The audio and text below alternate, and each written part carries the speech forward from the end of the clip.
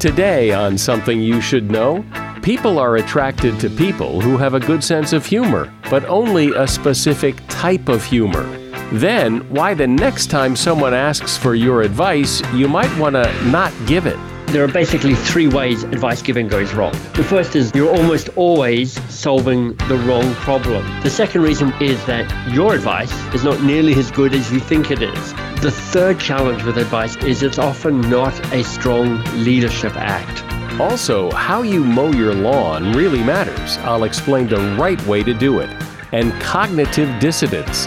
It's the idea that you have certain beliefs about yourself and about life, and it's very hard to change them. And the more important the belief is to us, the harder it's going to be to accept evidence, even from a credible source, that we might have made a mistake. All this today on Something You Should Know. Something you should know. Fascinating intel, the world's top experts, and practical advice you can use in your life. Today, Something You Should Know with Mike Carruthers. Hey, welcome to Something You Should Know. And thanks for listening. You know, we put a lot of time and effort into these episodes, and it is very satisfying and gratifying that so many people download and listen and share with their friends and take the time to email me. Most of our listening happens in the United States, but I get emails. I just got an email the other day from East Africa. I get emails from all over the world from people who enjoy this podcast, and that means a lot to me, and thanks for doing that. First up today, people often say they are attracted to people who have a good sense of humor. But it's a little more complex than that. Looking at research from the past 30 years, what really seems important in relationships is not just having a good sense of humor, but having a similar sense of humor. Couples who laugh together at the same things seem to get along the best. It's not about being a comedian, it's really just about finding the same things funny. Researchers say it's crucial to laugh with your partner, not at them. Having an aggressive sense of humor, in other words, making your partner the butt of too many jokes, undoes the magic of shared laughter and likely indicates an underlying bitterness. It's also something to consider in evaluating a new romance. If you and your new date are not laughing at the same things, that can be a red flag. And that is something you should know. When someone asks you for advice, you're inclined to give it because, after all, they asked. But maybe giving advice to someone who asked for advice is not the best course of action, at least not right away. And that's the advice of Michael Bungay Stanier. Last year, Michael was named #1 thought leader in coaching, and he is considered to be one of the top coaches in the world. He's author of a book called The Advice Trap: Be Humble, Stay Curious, and Change the Way You Lead Forever. Hi, Michael. Welcome to Something You Should Know. I'm happy to be here, Michael. Anybody who's called Michael is obviously a talented, good-looking person, so we're off to a perfect start. Oh, thanks. Yes, I couldn't agree more. So what is the advice trap? Explain what it is. The advice trap is not advice itself. There's nothing wrong with advice. Advice is a key part of how we show up in life. You know, it's the essence of this podcast. But the advice trap is when you default into giving advice as your standard reaction anytime anybody comes to you and asks for help. And we all know that experience. You know, somebody shows up and starts telling you about a situation, and after about 10 seconds, we've got this little thing in our brain going, oh, I think I know what they should know. I think I should tell them something. That's the advice trap. It seems as if, though, if somebody asks my advice, well, they're asking for my advice. I should give my advice because they asked. If they didn't want it, they wouldn't ask. There is a perfect place for advice, and that might be what this podcast is, which is like when you need to find out, you know, anything from the advice trap to what a mushroom is, this is the place to come. But it's the default response that kills you, because there are basically three ways advice giving goes wrong. And I'll just list them off quickly for you. The first is this. you're almost always solving the wrong problem if you think that the first challenge that they show up is the real challenge. Because the first time somebody's sharing something with you, it's almost never the real challenge. It's their best guess. It's a stab in the dark. It's a early hypothesis. But the first challenge is really never, or very rarely, the real challenge. The second reason where advice goes astray is that your advice is not nearly as good as you think it is. And we've got these cognitive biases in our brain that are there to convince us that our advice is pretty awesome all of the time. But truth is, your advice is not quite as accurate, as up-to-date, or as useful as you hope it might be. But even in a perfect world, if you know what the challenge is and you've got really clear what the problem is that needs to be solved, and even if you've got a stonkingly good piece of advice to offer up to that, the third challenge with advice giving is it's often not a strong leadership act, because you have this crossroads and you can either be the person who gives them the answer and in doing so sends them away with a good answer to solve the problem, and also sends them away with a subtle or not so subtle message, which is come to me all the time when you have a problem and my job is to give you the answer. Or you have the opportunity to say, look, let me help you figure this out, so that not only do we get a good answer, but you walk away going, I feel more confident and more competent and more self-sufficient and more creative, and I'm better able to do stuff on my own. And so there's a level at which this kicks in, because, if somebody pulls up next to me when I'm walking my dog and says, can you tell me where Main Street is? Yeah. I'm just going to tell them where Main Street is. I'm not going to go through thinking about these three problems with advice giving, because my advice is going to be pretty good, and it's going to get them on their way. It's not going to make them feel more confident or anything else. It's just, how do you get to Main Street? So we're talking about things a little more complex than that. On one hand, you're right. I mean, there are plenty of times where there's an obvious answer, a question asked, and there's an answer just waiting to be given. And just because you said, tell me where Main Street is, I've literally had this moment where somebody said to me, hey, Michael, how do I get to Roncesvalles Avenue, which is the main street close to where I live in Toronto? And I was just on the cusp of telling them, and I said, hey, well, what are you after exactly? And they said, well, I'm actually after this shop, the blah, blah, blah. And I'm like, you know what? There is one on Roncesvalles, but there's one just around the corner from here, and your best bet is actually just to whip around there and go to that alternative branch of the same shop instead. So even with something as obvious as tell me how I get to Main Street, there's a case to be made for saying, hey, just stay curious for 10 seconds longer, 15 seconds longer, because in asking how do I get to Main Street, they've already gone, the solution to my problem is on Main Street. And sometimes they're right and sometimes maybe not so. Yeah, okay. So if giving advice isn't the answer, what's the answer? The answer is to stay curious a little bit longer.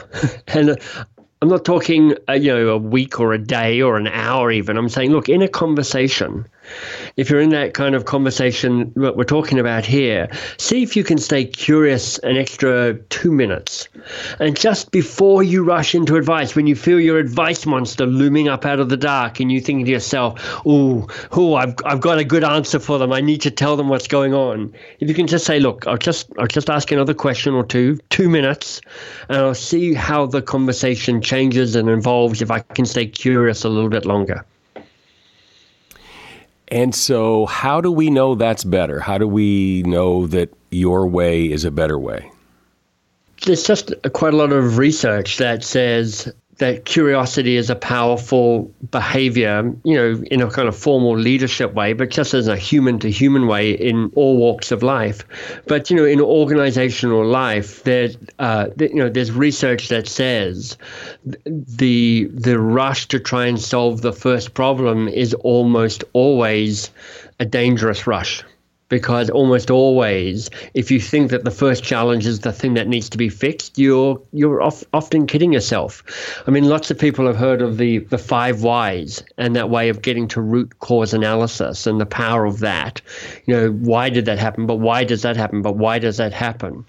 And even though that's a formal strategic planning process, it turns out that same curiosity is powerful on a day-to-day basis, which is to say, look, if you have a conversation that's driven by curiosity, so you do a better job at figuring out what the real problem is, you do a better job at figuring out what the better answer to that problem is, and you do a better job at empowering the people around you so that they feel more able to solve these problems by themselves, well, then that's a win for you and it's a win for them. And, in an organizational context, it's a win for your organization and your team as well.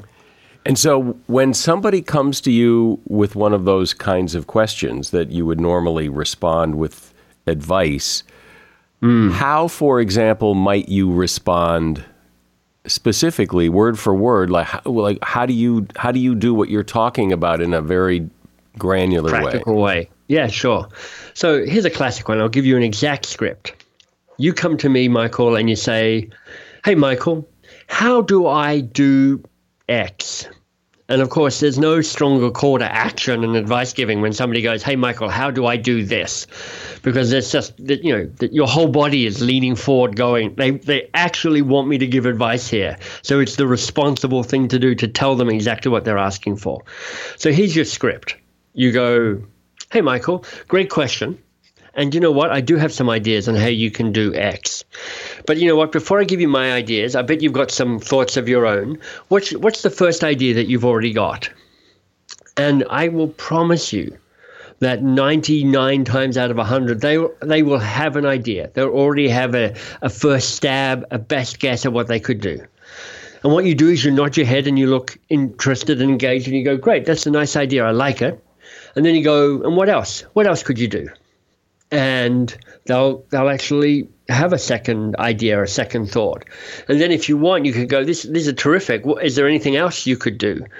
And that question, "and what else?" which is in my previous book, The Coaching Habit, I say this is like the best coaching question in the world because it just means that you squeeze the juice out of any question, out of any situation.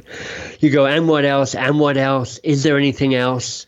And at the end of that, if you still have an idea that you want to share, you go, "Look, these are great. I love the ideas you come up with so far. Here's what I would add. Here's what I'd put on the table. And maybe there's something useful there as well." And what you're doing here is you're embracing the power of laziness, which is like, you know what? I've got an idea, but my job is less about being the person who comes up with the fast, not always great advice. It's about creating the space for the other people to have their ideas and make sure that they walk out the door with the best possible solution to whatever the challenge is. So that script, I've got some ideas, but before I tell you mine, what ideas do you have and what else and what else? Now let me tell you mine is a really powerful way to drive empowerment, but still get good ideas on the table. I'm speaking with Michael Bungay Stayner. He is author of the book, The Advice Trap: Be Humble, Stay Curious, and Change the Way You Lead Forever. So, Michael, do you ever worry that people will think, "Hey, let's go ask Michael. He's probably, he knows about this. Let's ask him." And people would say, "Oh, no, you don't want to ask him. He is going to squeeze the juice out of it. It's going to take This is going to take 45 minutes. And he's going to make you squirm to get the answer yourself. Let's go ask somebody else." Sure. The only thing I worry about in all of that is if they say that's going to take us 45 minutes. Because if somebody says, "Look, I can either go to Bob down the hallway and get an answer in 2 minutes, or I have to go through some sort of elaborate process with Michael and it's going to take 45 minutes. Well, obviously everybody's going to go to Bob.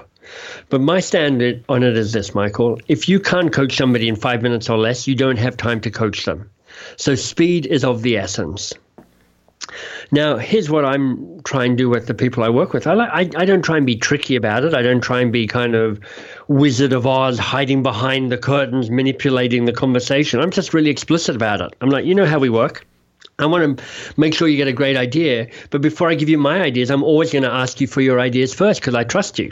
And I think you're smart and competent and you can get stuff done. So what do you got? What ideas you got? What do you think the real challenge is here for you in all of this? And if you have a commitment to that other person, if you're willing to help them learn and grow, if you're willing to say, part of my job as a leader is to trust you and help you become a better, smarter version of yourself, but to do it in a way that still gets the work done and doesn't take 45 minutes of lying on a therapist couch in my office, then you've got to find that blend between the two of them. Companies like Microsoft and Salesforce and Google have taken these strategies and are using them to change their culture, the way they do work, because they've just found that it just doesn't work to be the person who feels like you have to have all the answers and you have to tell your people what to do. You don't have all the answers. The answers you do have aren't nearly as good as you hope they'll be. It's not scalable, and you spend your whole time keeping your people disempowered because they're like, what's the point in me coming up with an answer? I'll just get trumped by Michael's answer. So you shoot yourself in the foot if you become that person who always has to be the person with the answer. Well, I can see that. That makes a great deal of sense in a lot of cases. And what's sounding clearer and clearer to me in what you say is you just have to be really good at figuring out when to pull this out of your quiver and when to just answer the question. Yeah. And here's what I know to be true. We all have overdeveloped advice-giving muscles. Like we're all pretty damn good at that. There's nobody going, I just don't give enough advice in my life. Everybody gives a lot of advice. Most of it goes unheeded. The stuff that goes heeded often isn't as helpful as we all hope it will be. This power to stay curious a little bit longer is something that can become an everyday leadership act, an everyday leadership behavior that really can shift the way relationships are built and work is done. But to your point, Daniel Goleman 20 years ago wrote an article for the Harvard Business Review called Leadership That Gets Results. And he says, look, great leaders know how to use all 6 different styles of leadership. And most leaders only know how to use 2 or perhaps 3 of those leadership styles. Coaching, being more coach-like, was one of those leadership styles. It was the least utilized of all the leadership styles. So to your point, it's about just trying to rebalance your behavior so you're building curiosity into more of your day-to-day actions. Because sometimes you have to not get people to answer the question. You have to teach them how to do something and then let them go. But if they don't have the fundamentals, asking them what they think is kind of a big waste of time. Well, that's true, although it depends also on the teaching moment. So there's obviously some technical stuff that it only works if you teach it to them. If there's a download and exchange of technical information. But there's a lot of evidence to say the best learning process is actually to start people trying to figure stuff out themselves, even if they're starting from a place of almost knowing nothing. Because people make quite a lot of progress and deepen the sense of ownership and deepen the sense of curiosity if they're learning from starting from scratch. When I am running my training courses around coaching skills, I actually start people practicing coaching before I've taught them anything. And there's this kind of look of incredulity in the room when I start doing this because they're like, wait, you haven't taught us anything yet. What are we doing here? And I'm like, yeah, but let's see how it goes when you don't know anything and see what you learn immediately. And then I can start layering in teaching based on your experience of it so far. So to your point, obviously there's a place where you're like, you know what, here's the technical specifications, let them give them to you because there's no point in you trying to figure this out. But in a lot of stuff, actually, even if they don't know something, it's still worth them having a go. Yeah, well, but it can also be frustrating, too, if you don't have the fundamentals to solve the problem and people are telling you to give it a shot. And I was thinking back as you were talking when I was in high school and math was not my big subject, but my dad was very good at math and he would try to help me with my homework. And he would do what you're suggesting. He would say, well, go ahead and give it a shot. And it was so frustrating because I had no idea and I couldn't get from 0 to 1. And then he would have to show me how to do it, but we weren't going to go very long with me trying to do it myself. Right. So it is just the point you were making earlier on, which is like it's finding the balance and going, is now the time for me to share the advice, to teach the lesson? And this kind of comes around nicely around where we started, which is, well, what's the advice trap? The advice trap isn't advice. The advice trap isn't teaching. The advice trap is when giving advice becomes your default response to every situation. And that's what a lot of us have, and that's the behavior we're looking to break. I wonder why we don't do this more naturally, why we kind of didn't evolve to teach people, the old, give a man a fish and you'll feed him for a day kind of thing. Why we don't do that normally? Yeah. There's an answer there that combines both nature and nurture. So the nurture side is that we live in society which rewards people all the time for passing the test, for having the answer. When your kid is passing the math test, it just matters in the end that they know that 8 and 8 is 16. It doesn't always matter if they understand the principles of that. So through school, through our early career, we're always encouraged to be the person that knows your stuff. Will you pass the exam, whether it's a literal exam or a metaphorical exam? But there's a biological reason as well, which is, we, in our amygdala, this kind of lizard brain, as it's so called, it's one of the oldest parts of our brain and sits on the top of our brainstem there at the back of our head. It in an unconscious way, reads our environment 5 times a second and asking, am I safe here or am I at risk? It's very much primed to help you survive. And one of the things that it's looking for and dislikes is uncertainty. It's always going, look, if I know what's going to happen, I feel safer. And if I feel safer, I'm more likely to survive. And if I'm more likely to survive, that's the purpose of my DNA, which is to survive so the DNA can continue on down the line. So we have a way that we're trying to unlearn some primitive behavior, primitive instincts, to say, look, when you stay curious, you actually put yourself in a place of unknowing a little bit longer. And there's one part of us that goes, why would I do that? Aren't I at risk? But the truth is, in our more civilized times, that place of curiosity, that opening up of possibilities, it's what allows us to start creating our future. And so I think the next time somebody asks me for advice, I'm going to really try and stop and not offer it and try your way and see what happens. Michael Bungay Stainer has been my guest. Michael was named the #1 thought leader in coaching last year, and he is considered to be one of the top coaches around. His book is called The Advice Trap. Be humble, stay curious, and change the way you lead forever. And you'll find a link to that book in the show notes. Thank you, Michael. My pleasure. Thanks for having me. If you think about it for a moment, you can probably recall, without a whole lot of trouble, something you've done in your past that was wrong, or lacked judgment, or was foolish, and rather than admit you were wrong, or lacked judgment, or were foolish, you justified what you did. You reconciled what you did with the fact that you're a decent person. That is cognitive dissonance in action.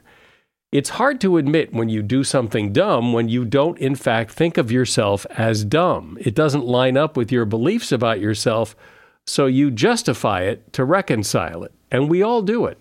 It's interesting that we do it, but there are more important consequences to it as well. Carol Tavris is a social psychologist and author. Her latest book is called Mistakes Were Made, But Not By Me: Why We Justify Foolish Beliefs, Bad Decisions, and Hurtful Acts. Hey, Carol, welcome. Well, I'm so happy to be here, Mike. So explain in more detail what cognitive dissonance is and why it's so important for us to discuss it and understand it.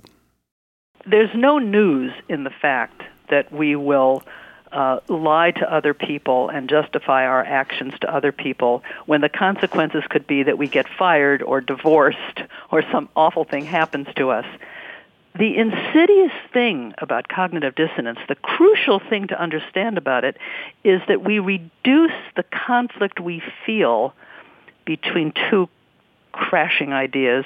We do it unconsciously without even being aware that we're doing this. So all that dissonance means is we hold a belief. The most powerful form of this is a belief about ourselves. I am a good, kind, competent, smart person. And now you are telling me I just did something foolish, bad, harmful, unethical, and wrong. Let me tell you where you can go with your with your criticism. Yeah, we could accept the dissonant information, but that's hard to do. This is a mechanism we all do because it's really uncomfortable to live with dissonance. For example, we see this. Look at the thousands of Michael Jackson fans who had such trouble accepting the documentary evidence that he was most likely a child molester. Yeah, that's where the discomfort is. See, and what people tend to do is resolve it in an adamant way. See, instead of saying, okay, I love Michael Jackson's music, and he did these bad things. Instead, what many people wanted to do was deny that he did the really bad things or chuck out any feeling of support for him and his music. So it's important, I think, to understand how dissonance works, because when we do understand it, we can see it operating in ourselves and take some more control over it. Well, sometimes, I don't know about that example specifically, but sometimes you'll hear something that contradicts what you believe, and at least for me, I'll take the stance that, well, maybe, but I'm not going to believe it just because you said so. You're going to have to prove to me that this is true, that just because you say it doesn't make it right. Oh, of course. Well, first of all, let me make it clear. Of course, many people accept useful, informative information that we need to have. I'm not saying everybody is closed-minded. And in the best of all possible worlds, we accept evidence that is supported, right? And worth listening to. No, this is a different matter. And let's take as an example the vaccine situation. The anti-vax movement began with a fraudulent story. This man, Andrew Wakefield, this doctor who took money from lawyers, $800,000, to claim that the vaccines caused autism. He lost his medical license. His article in Lancet was retracted. But what happens is when people have to make a choice, a decision, do I want to buy a Prius or an SUV? Do I want to believe Michael Jackson or not? Do I want to believe that vaccines cause autism or not? The minute we make a decision, we will now be motivated to keep our beliefs in harmony with the decision we made and to minimize or trivialize, overlook, forget any information that is discrepant or deviant. So it would be nice to think we were all open-minded, and we are open-minded before we make a decision, before we commit ourselves to a belief. After we make that decision, after we accept that belief, then we spend a lot of mental energy justifying it. And the more important the belief is to us, the harder it will be for us to change our minds. The more effort and energy, attention and time we have put into justifying that belief, the harder it's going to be to accept evidence, even from a credible source, that we might have made a mistake. And we see this is what has happened with the anti-vax movement. The more these people committed themselves to the idea that vaccines cause autism, in spite of massive evidence from every health organization around the world, what did they do? They increased their commitment to the belief that vaccines are dangerous. That's how dissonance reduction works, and that's why it can be so self-defeating. Well, it may be defeating, but isn't it also a coping mechanism, it seems, because every time I do something wrong, or every time I make a misjudgment, I just can't sit around and beat myself up about it. I have to somehow reconcile it with who I am in order to carry on with my life. You see, here's the basic premise. What cognitive dissonance is a conflict, a clash between two beliefs or a belief and a behavior. And we are motivated, as I say, unconsciously, to keep them in harmony. So if our action is dissonant with our belief, I'm a good, honest person, but I'm going to cheat just this once here on this exam or on this office thing. I'm going to cheat just this once. It's no big deal. The minute I cheat, I must now make my views about cheating consonant with what I have done. So I will now decide that cheating isn't really such an awful thing. Everybody cheats. It's no big deal. If I resist the temptation to cheat, my beliefs about cheating will move in the other direction. Cheating really is, not a victimless crime, and it's a bad thing to do. So this is the principle in social psychology as well. When people are obligated to behave in certain ways, to wear seatbelts, to have their children vaccinated, to pick up their trash and so forth, their attitudes will follow. This is a good thing to do. I am a smart, good parent. After all, I want the best for my child, and so forth. It's interesting that that example you used about cheating, because everybody, you can't go through life and not cheat somewhere sometime. I mean, everybody justifies it. Oh, I cheat on my taxes because everybody does it. And exactly. And in some cases, everybody does do it. I mean, or pretty much. I mean, there are a lot of people cheat on their taxes, or they fudge a little bit. And I think it's partly because the tax laws are so vague and difficult to interpret that allows for that. That makes it very possible to say, well, it could be that. And okay. Well, of course, we're all very good at justifying this. It's a small thing, no big deal. Everybody does it. I mean, we all have plenty of those. The point is less that, though, than this. In our book, we have a metaphor we call the pyramid of choice. You imagine two people at the top of a pyramid with the same attitudes about cheating. This was actually an experiment that was done with children.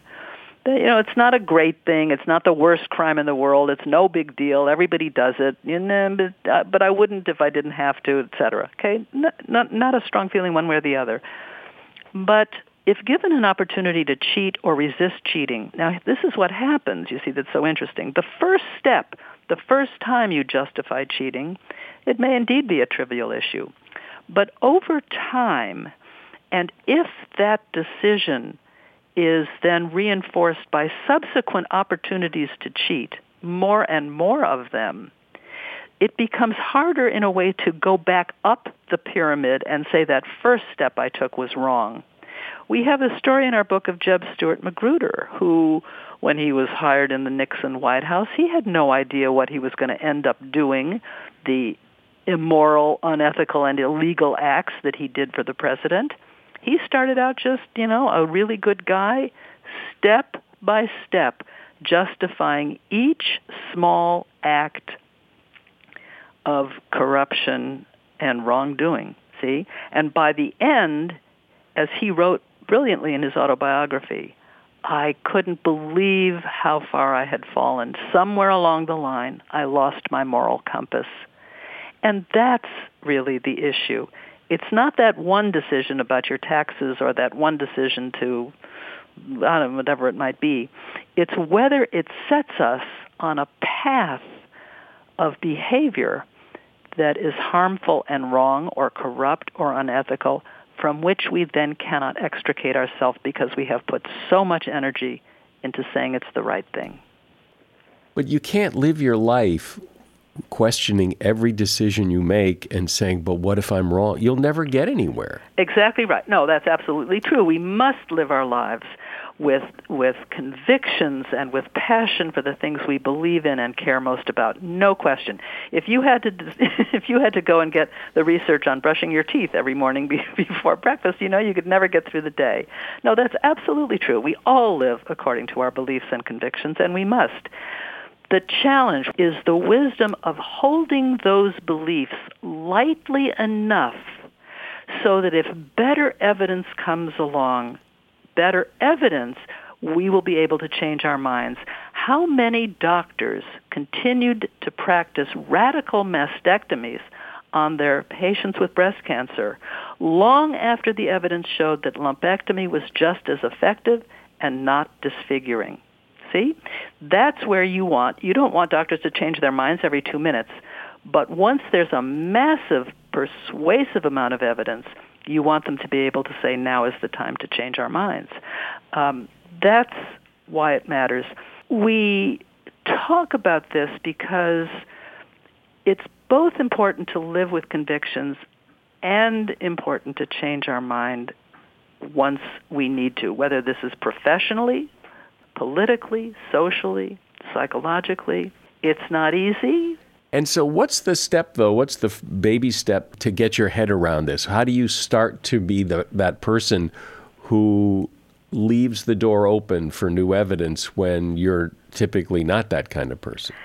Well, we love a story. This is a true story of Shimon Peres, who was then Prime Minister of Israel, when his good friend, Ronald Reagan, accepted the invitation to go to the cemetery at Bitburg in Germany, which turned out to have 47 Nazi Waffen-SS officers buried there. And as you can imagine, the world was pretty horrified by Reagan's decision to do this. And so someone asked Shimon Peres, well, what do you think of this, your friend Ronald Reagan going to Bitburg? And Peres said, now, okay, the normal thing people would do is end the friendship or diminish the importance of this visit to Bitburg. Peres said, when a friend makes a mistake, the friend remains a friend, and the mistake remains a mistake. That's a guy telling us how to live with dissonance, meaning when I make a mistake, when I do something that's wrong and hurtful, I remain a good, decent, smart person, but what I did remains foolish and hurtful. And I don't need to spend a lot of time and heat and energy propping up a belief that's past its shelf life. What am I doing? I mean, Elliot and I laugh about this because you'd think, if your beloved says to you, you know what, honey, I've been thinking about that running argument we've had for the last 20 years. You're right. You're completely right, and I was completely wrong. Does the world fall in? No. Does your beloved say, I knew it, thank you so much. When people actually admit error, admit wrongdoing, when doctors tell their patients, yes, I did make a mistake, let's talk about this. All human beings make a mistake. The world doesn't fall apart. People are glad to hear it when someone admits that they did something wrong and they changed their mind for a better solution. So in fact, the rewards are great for admitting when we are wrong, but we don't seem to recognize that as often as perhaps we should. There does seem to be a difference between people making a mistake and deliberately doing something wrong. You commit a crime, you're committing a crime, that that's wrong going in. You make a mistake and you find out later you made a mistake. But to me, those are very different. Well, they are very different. No, they are very different because in the former case, you're a con man. Con men don't feel any dissonance. Yeah, I just robbed this woman out of her life savings. So what? She's a chump. She should have known better. There's no dissonance there.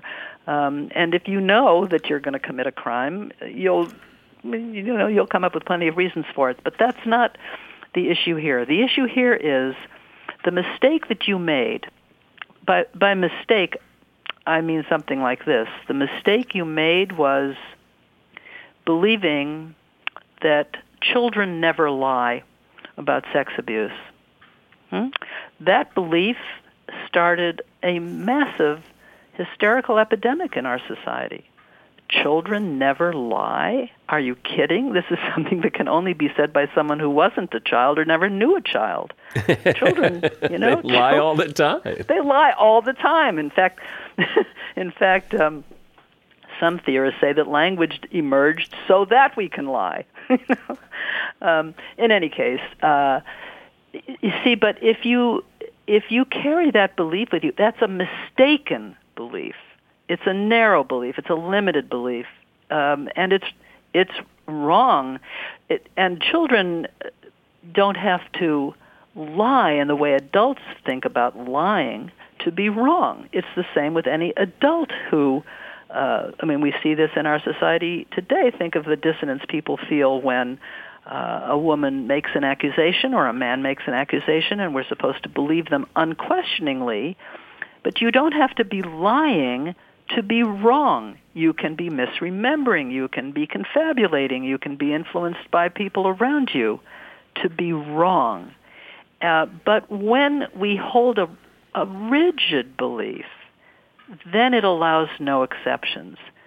And what happens over time is that a person can get backed into a corner of throwing more and more defensive self-justifications on that belief till the point where they finally can't back out of that corner at all. That's what we mean by a mistake, not a crime, not a simple mistake that you know at the minute you do it, you made a mistake, but a belief you hold that really you should be modifying by now.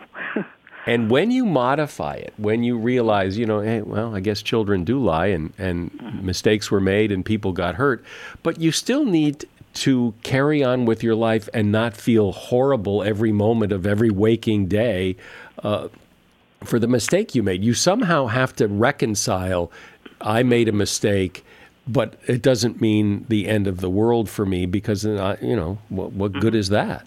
No, exactly right, Mike. That's exactly right. Remember, here's Perez. When I make a mistake, I can remain a good, kind, good person, but what I did remains a mistake. So the task for us is to admit and accept what we did wrong or what belief we held that was wrong, get it, understand it, not just throw it overboard in 1 second, well, I'm fine and this is no big deal, but live with it enough to understand what was wrong with what you thought and did. Accept the harms that you might have caused for others. And then indeed, the point is not to dwell on it forever. The whole point of cognitive dissonance reduction, the fact that we do reduce dissonance the way we do, is precisely so that we don't have sleepless nights.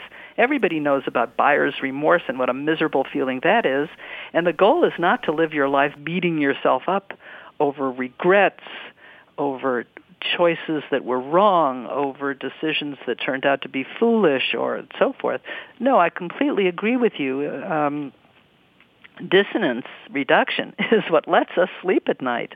But sometimes a few sleepless nights are called for so that we don't throw away the chance to learn what we were doing that was wrong and to make some amends for it.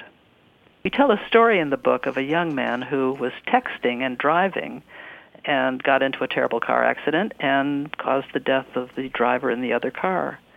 So that young man could have just said, there's no problem with texting and driving. Everybody does it. It's okay. And, it was his fault, and it's not a big deal. And at his trial, he heard the evidence of the scientists talking about how distracted driving, texting, is like driving drunk, blind drunk. You just are setting yourself up for an accident. And as this accumulated scientific evidence hit him in the head, he said, holy cow, look what I've done. Look what I've done. Now, should he sleep the rest of his life? Well, of course he should, but what he decided to do was to become a spokesman for the dangers of texting and driving. He spends his time talking to teenagers and young adults about these hazards. He says, I'm here because I don't want you to be like me, to happen to you what happened to me. That's learning from your mistake. Well, it's interesting that this is something everyone does. We all do it. We all justify our actions and reconcile it. And yet we don't talk about it much. But we just did. Carol Tavris has been my guest. She's a social psychologist and author of the book, Mistakes Were Made, But Not by Me, Why We Justify Foolish Beliefs, Bad Decisions, and Hurtful Acts. There's a link to that book in the show notes. Thanks for being here, Carol. Thank you, Mike. So how do you mow your lawn? Do you go side to side, front to back, or perhaps you go diagonally? Well, actually, it's best to do all of those things. When cutting the grass, you want to switch up the routine, not just for kicks, but for your lawn. Cutting the grass in the same pattern every time trains the grass to grow in one direction. Over time, that flattens the grass, and who wants flat grass? So the next time you mow, give the neighbors and your grass a thrill and take an alternate route. If you use a lawn service, go ahead and request that they alternate the pattern. With all those lawns and tight schedules, many of them are also prone to fall into a routine. And that is something you should know. We love ratings and reviews on Apple Podcasts or wherever else you listen. Just take a moment, give us a rating and review. It helps. I'm Mike Carruthers. Thanks for listening today to Something You Should Know.